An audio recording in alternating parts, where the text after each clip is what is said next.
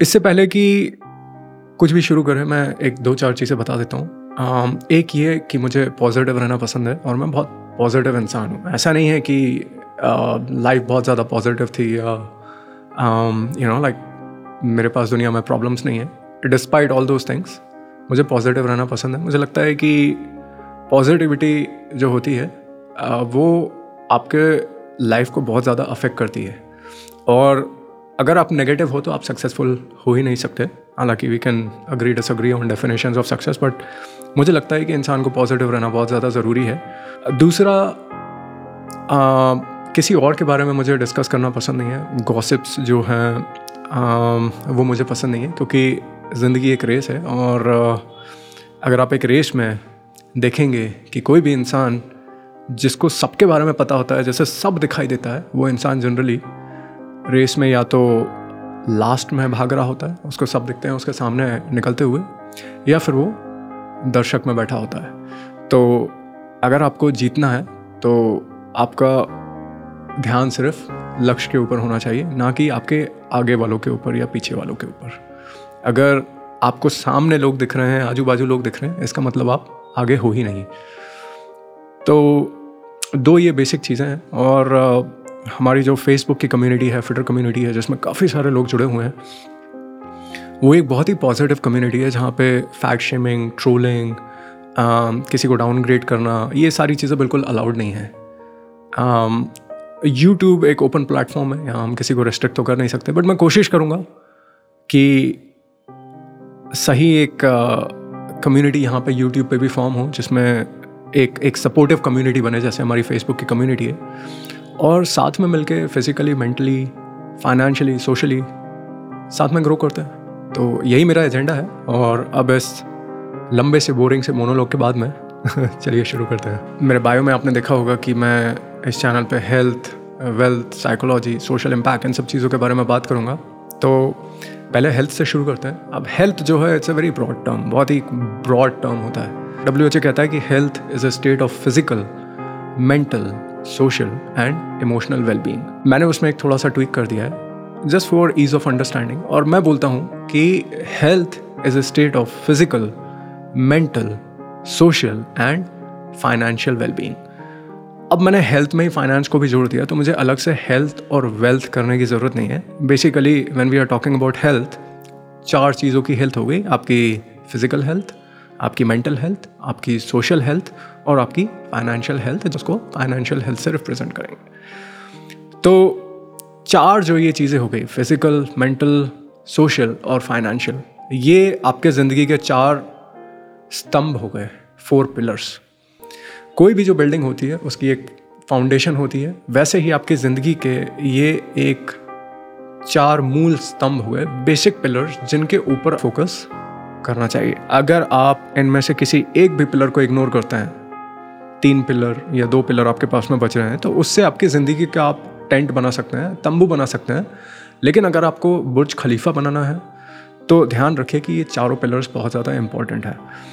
तो कभी भी जब आप हेल्थ की बात करते हैं तो उसमें सिर्फ और सिर्फ फिजिकल या सिर्फ और सिर्फ फाइनेंशियल हेल्थ की बात ना करें, क्योंकि लाइक आई सेड, हेल्थ जो है is a state of physical, mental, social and financial wellbeing. इनमें से किसी भी चीज़ को अगर आप इग्नोर करेंगे तो आप अपनी ज़िंदगी का बुर्ज खलीफा नहीं बना पाएंगे। साथ ही साथ आप ये चीज़ भी ध्यान रखेंगे कि कभी भी ये सारी चीज़ें जो होती हैं इंटरट्वाइंड, इंटरलिंक्ड होती हैं। और एटलीस्ट मेरे केस में, मैं अपना पर्सनल एग्जांपल देता हूँ, अगर मैं फिजिकली इतना फिट नहीं होता तो आई डोंट थिंक कि मैं सोशली, फाइनेंशियली या मेंटली इतना फिट होता। तो बाकी लोगों के केस में हो सकता है कि उनका पैशन मेंटल वेलबींग की तरफ ज़्यादा हो या फाइनेंशियल वेलबींग की तरफ ज़्यादा हो, उनको भी बेनिफिट्स मिलेंगे अगर अपना वो फिजिकल वेलबींग पे भी ध्यान दें। तो बेसिकली फिजिकल, मेंटल, सोशल और फाइनेंशियल वेल्थ जो है, इनको कभी भी आइसोलेशन में आप ना देखें, इनको साथ में देखें। हेल्थ, अगर मैं बात करूँ एक फिजिकल हेल्थ की, तो इतना कोई बहुत कॉम्प्लेक्स सब्जेक्ट नहीं है। लोगों ने उसका बहुत ज़्यादा कॉम्प्लेक्स कर दिया है, इंटरनेट पे काफ़ी ज़्यादा उसको कॉम्प्लेक्स कर दिया है। क्या है कि मैंने पिछले 10 साल में बहुत से लोगों को पर्सनली ट्रेन किया है, और ट्विटर कम्युनिटी ने लगभग 3 लाख से ज़्यादा लोगों को ट्रेन और ट्रांसफॉर्म किया है। तो इतना एक रिच एक्सपीरियंस, और मैं पर्सनली खुद लगभग 23-24 साल से ट्रेनिंग कर रहा हूँ, बचपन से शुरू कर दिया था मैंने। तो इतना सब करने के बाद में when I am making the statement कि यार हेल्थ उतना कॉम्प्लेक्स नहीं है, बहुत सिंपल है, तो आप थोड़ा सा मुझ पे भरोसा रखिए। कॉम्प्लेक्स क्यों हो जाता है? क्योंकि फंडामेंटल्स क्लियर नहीं होते हैं। जब आप किसी छोटे बच्चे से पूछते हैं कि यार साइकिल चलाना ईजी है या डिफ़िकल्ट, और मान लीजिए उस बंदे ने एक दिन साइकिल चलाई और वो नाले में गिर गया, तो वो तो बोलेगा नहीं भैया बहुत डिफ़िकल्ट है, साइकिल चलाना तो बहुत डिफ़िकल्ट है, मुझसे होगा ही नहीं। लेकिन वही चीज़ या एवरेज पॉपुलेशन या किसी टीनेजर या somebody who's been riding a bicycle for several years, अगर आप उससे पूछेंगे तो बोलेगा यार साइकिल चलाना क्या है, ईजी है। क्यों?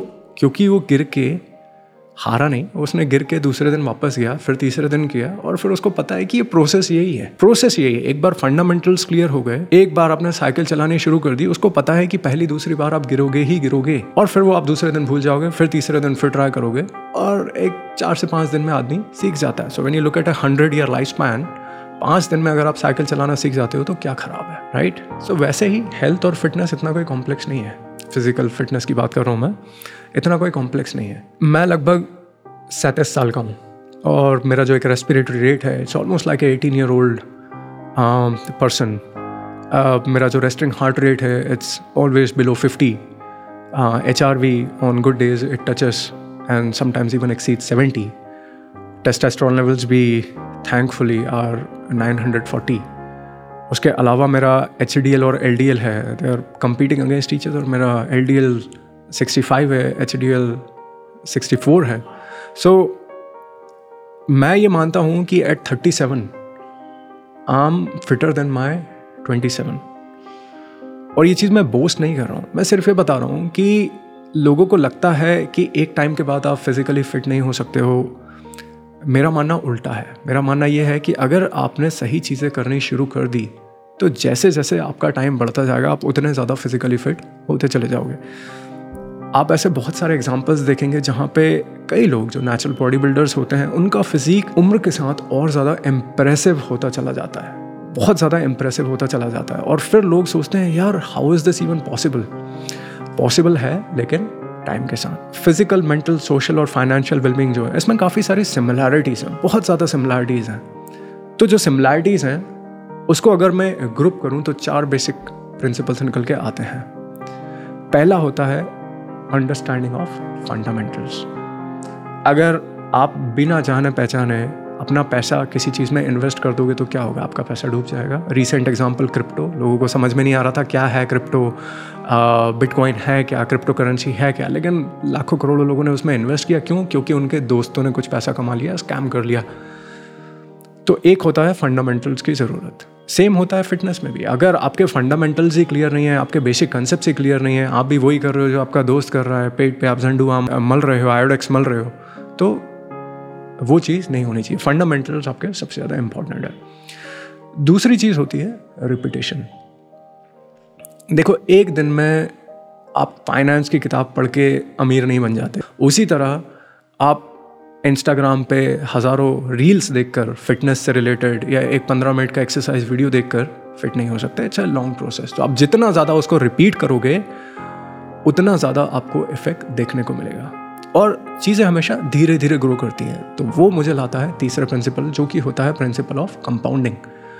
अगर आप 1 लाख रुपए बैंक में फिक्स डिपॉजिट में जमा करते हो तो उस 1 लाख रुपए के 6,000 बनने में, एक्स्ट्रा 6,000 रुपये मिलने में आपको 1 साल लगता है। तो ये होता है प्रिंसिपल ऑफ कंपाउंडिंग, कि आप धीरे धीरे धीरे जैसे ही एक चीज़ को आप बार बार रिपीट करते रहते हो, फिर आपका उसमें SIPs भी होते हैं, म्यूचुअल फंड्स भी होते हैं, जितनी जल्दी आपको रिटर्न आता है उतना ज़्यादा रिस्की होता है। तो अब अगर आप नेचुरल बॉडी बिल्डिंग में कर रहे हो तो आपको रिजल्ट्स हमेशा धीरे आएंगे। ध्यान रखिए, मुझे 23 साल हो चुके हैं एक्सरसाइज करते करते, तब जाके मेरी ये बॉडी बनी है। अगर कोई बंदा ड्रग्स लेके ये करता है तो हो सकता है उसकी बॉडी 5 साल में बन जाए, लेकिन क्या उसके हेल्थ पैरामीटर्स मेरे हेल्थ पैरामीटर्स के बराबर होंगे?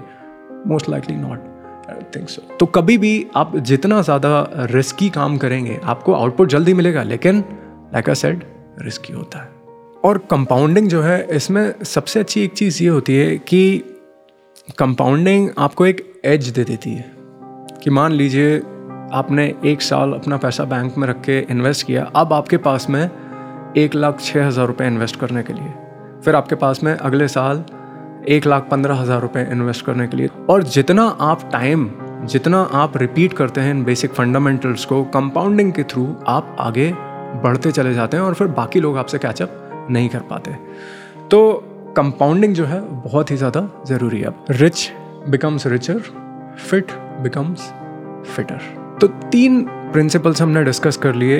एक हो गया फंडामेंटल्स, दूसरा हो गया रिपीटेशन, तीसरा हो गया कंपाउंडिंग और चौथी चीज़ हो गई सस्टेनेबिलिटी। क्योंकि अगर आप फंडामेंटल्स को रिपीट करते हो और उसका एक कंपाउंडिंग इफेक्ट मिलता है, अगर वो सस्टेनेबल नहीं है तो द एंटायर प्रोसेस फेल्स। ठीक है, सो ये जो चारों प्रिंसिपल्स हैं ये एक दूसरे को चेक में रखते हैं। जैसे एक उदाहरण के दे देता हूँ, मान लो लोग बोलते हैं कि डिटॉक्स डाइट फॉलो कर लो या जीएम डाइट फॉलो कर लो। चलो जीएम डाइट शुरू कर ली, ठीक है। जीएम डाइट के फंडामेंटल्स क्या हैं? फंडामेंटल्स ये हैं कि आप अगर 2-3 हज़ार कैलोरीज पर डे के हिसाब से खा रहे थे, अब आप खा रहे हो 400-500 कैलोरीज, जो पहले सरप्लस में थे अब डेफिसिट में आ गए। इसको आप रिपीट कर सकते हो 5 दिन 6 दिन रिपीट कर सकते हो, ठीक है। 5 दिन कर लिया, 6 दिन कर लिया। इसका कोई कंपाउंडिंग इफेक्ट है? कंपाउंडिंग इफेक्ट ऑब्जर्व करने के लिए आपको कितना टाइम चाहिए? एक मिनिमम 3 महीना मान के चलें। क्या आप इस डाइट को 3 महीने फॉलो कर सकते हो? नहीं कर सकते। इसका मतलब ये डाइट सस्टेनेबल नहीं है। और because you can not repeat this, because this is not sustainable, this is not correct. Fundamentally this diet does not work.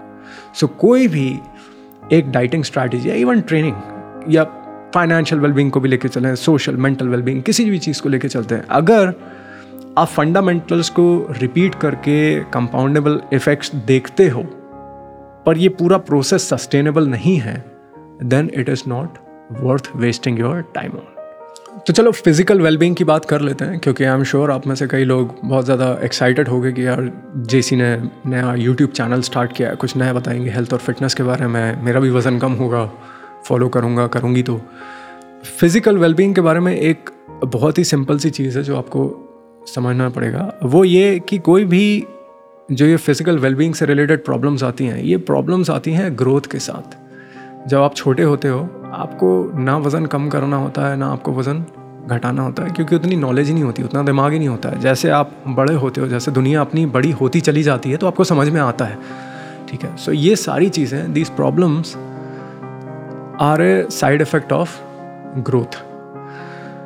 जब पैदा होते हो तो अनफिट भी नहीं होते हो। 95% पीपल आर हेल्दी, 5% मान के चलो वर्स्ट केस सिनेरियो में people are there who have these genetic diseases, but 95% people are born healthy. Assume कर रहा हूँ मैं, ऊपर नीचे स्टैटिस्टिक्स होंगे, but forget those 95% people. Ask yourself, were you born healthy?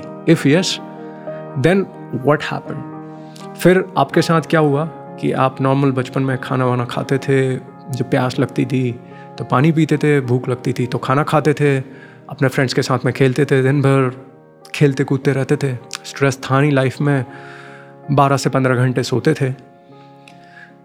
उसके बाद में फिर आप कॉलेज में गए जहाँ पे स्ट्रेस आना शुरू हुआ। आपको एग्ज़ाम का स्ट्रेस, प्यूबर्टी, वो सारे स्ट्रेस। फिर उसके बाद में हो सकता है आपने स्मोकिंग चालू कर दी, ड्रिंकिंग चालू कर दी। फिर आप जॉब में गए, वहाँ पे फिर और ये सारा जो एक सेडेंट्री बिहेवियर था ये बढ़ता चला गया। शादी हो गई, बच्चे हो गए तो और ज़्यादा सेडेंट्री बिहेवियर बढ़ता चला गया। तो एक आपकी अगर बचपन से अभी आपकी जो प्रेजेंट कंडीशन है उसका कंपैरिजन अगर हम करें तो क्या होता था बचपन में? आप खाना तभी खाते थे जब आपको भूख लगती थी। अब आप खाना खाते रहते हो दिन भर क्योंकि बाकी लोग भी खा रहे हैं। अब अपना कल्चर वैसा हो गया है।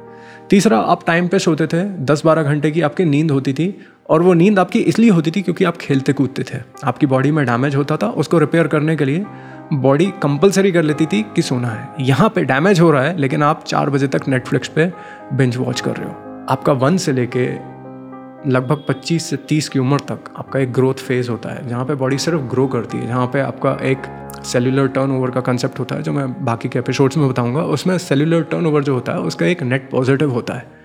उसके बाद आपका आता है डी ग्रोथ फेज जहाँ पे सेल्यूलर टर्नओवर ऐसे जाता है और फिर नीचे आना शुरू हो जाता है, जहाँ आपकी दाढ़ी में बाल सफ़ेद होते हैं, फिर आपके सर के बाल सफ़ेद होते हैं, फिर आपको मेंस्ट्रुअल प्रॉब्लम्स होनी शुरू हो जाती हैं, फिर आपको थायराइड डिसऑर्डर्स हो जाते हैं। तो तब जाके लोगों को रियलाइज़ होता है कि अरे मतलब कुछ प्रॉब्लम हो रही है। तो आई होप कि ये क्लियर हो गया है कि जो आपकी ये प्रॉब्लम्स हैं they are a result of your lifestyle over a period of years. Overnight कुछ भी नहीं आया, ना आप ओवरनाइट मोटे हुए हो, ना आप ओवरनाइट आपने मसल लूज किया है, ना ही आपको ओवरनाइट थायराइड की प्रॉब्लम हुई है, और ना ही आपको ओवरनाइट हाइपरटेंशन या ब्लड प्रेशर की प्रॉब्लम हुई है। सब चीज़ें धीरे धीरे धीरे as a result of your lifestyle हुई है। तो ये एक दिन में फिक्स भी नहीं होगी। अब जब जादू से ये प्रॉब्लम्स हुई नहीं है तो जादू से ये फिक्स भी नहीं होगी। ऐसा तो नहीं है कि पहले आप रोज अपने पेट पे आयोडेक्स लगाते थे तो आपका पेट कम रहता था, अब आपने लगाना बंद कर दिया इसलिए बाहर आ गया, वैसा तो नहीं है ना। तो फिर आज आप वो वीडियोस क्यों देख रहे हो जो बताते हैं कि पेट पे आयोडेक्स लगा दो और पेट कम हो जाएगा? जब जादू से वो चीज़ बढ़ी नहीं तो जादू से कम कैसे होगी? अगर ये चीज़ क्लियर है तो हम आगे बढ़ते हैं और मैं आपको बताऊंगा कि लाइफस्टाइल जो है, even though it's a combination of multiple things, 5 चीज़ों पे आपको ध्यान रखना है। Motion, nutrition, hydration, rest and recovery, ये 5 चीज़ें हैं। और इन 5 चीज़ों को मैं एक एक एपिसोड में कवर करूंगा, जहाँ पे हम डिटेल में डिस्कस करेंगे न्यूट्रिशन, डिटेल में डिस्कस करेंगे मोशन जिसको आप एक्सरसाइज भी बोलते हैं, डिटेल में हम डिस्कस करेंगे हाइड्रेशन, डिटेल में हम डिस्कस करेंगे रेस्ट एंड डिटेल में हम डिस्कस करेंगे रिकवरी। प्रायोरिटी अब अच्छा दिखना नहीं है, अच्छा दिखना हूँ as an outcome of my lifestyle. Abs हैं as a outcome of my lifestyle. अब टारगेट ये नहीं है कि मुझे एब्स बनाने हैं या मुझे बहुत ज़्यादा स्मार्ट दिखना है या ऐसा कुछ नहीं। अब टारगेट ये है कि क्या मैं इसको 80 साल तक कंटिन्यू कर सकता हूँ? Can I be the fittest at my 47, 57, 67 up to 87, 97? That is the target, the big picture. क्योंकि देखिए 35 की उम्र में कोई आदमी रिच हो भी जाए या 35 की उम्र में आपके 6 पैक एब्स आ भी जाएं तो भी आपके पास में 65 साल की ज़िंदगी बाकी है।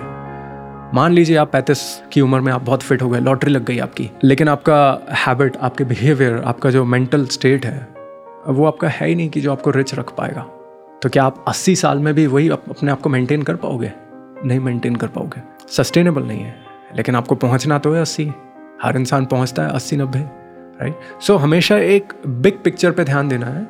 और अभी आपको शायद बहुत ज़्यादा जल्दी होगी कि यार मैं ये प्रोसेस कर लूँ, मैं ये कर लूँ, मुझे आज के आज ही पैसा मिल जाए, मुझे कल के कल ही पैसा मिल जाए। हो सकता है आपको मिल भी जाए, लेकिन आप फिर वही अपने आप से पूछें कि फिर 80 पे जब मैं पहुंच जाऊंगा तो क्या मैं इतना फिजिकली फिट होऊंगा या किसी अस्पताल में पड़ा रहूँगा?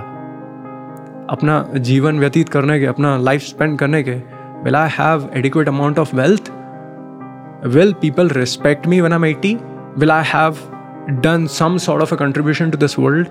अगर आप ये सवाल नहीं पूछोगे अपने आप से तो rest assured you are not going to have a very good old age. ये सारे सवाल आपको अभी से प्लान करके रखने पड़ेंगे। तो आई होप ये एपिसोड आप लोगों को पसंद आया। So with this I will take your leave. Thank you so much, have a great day.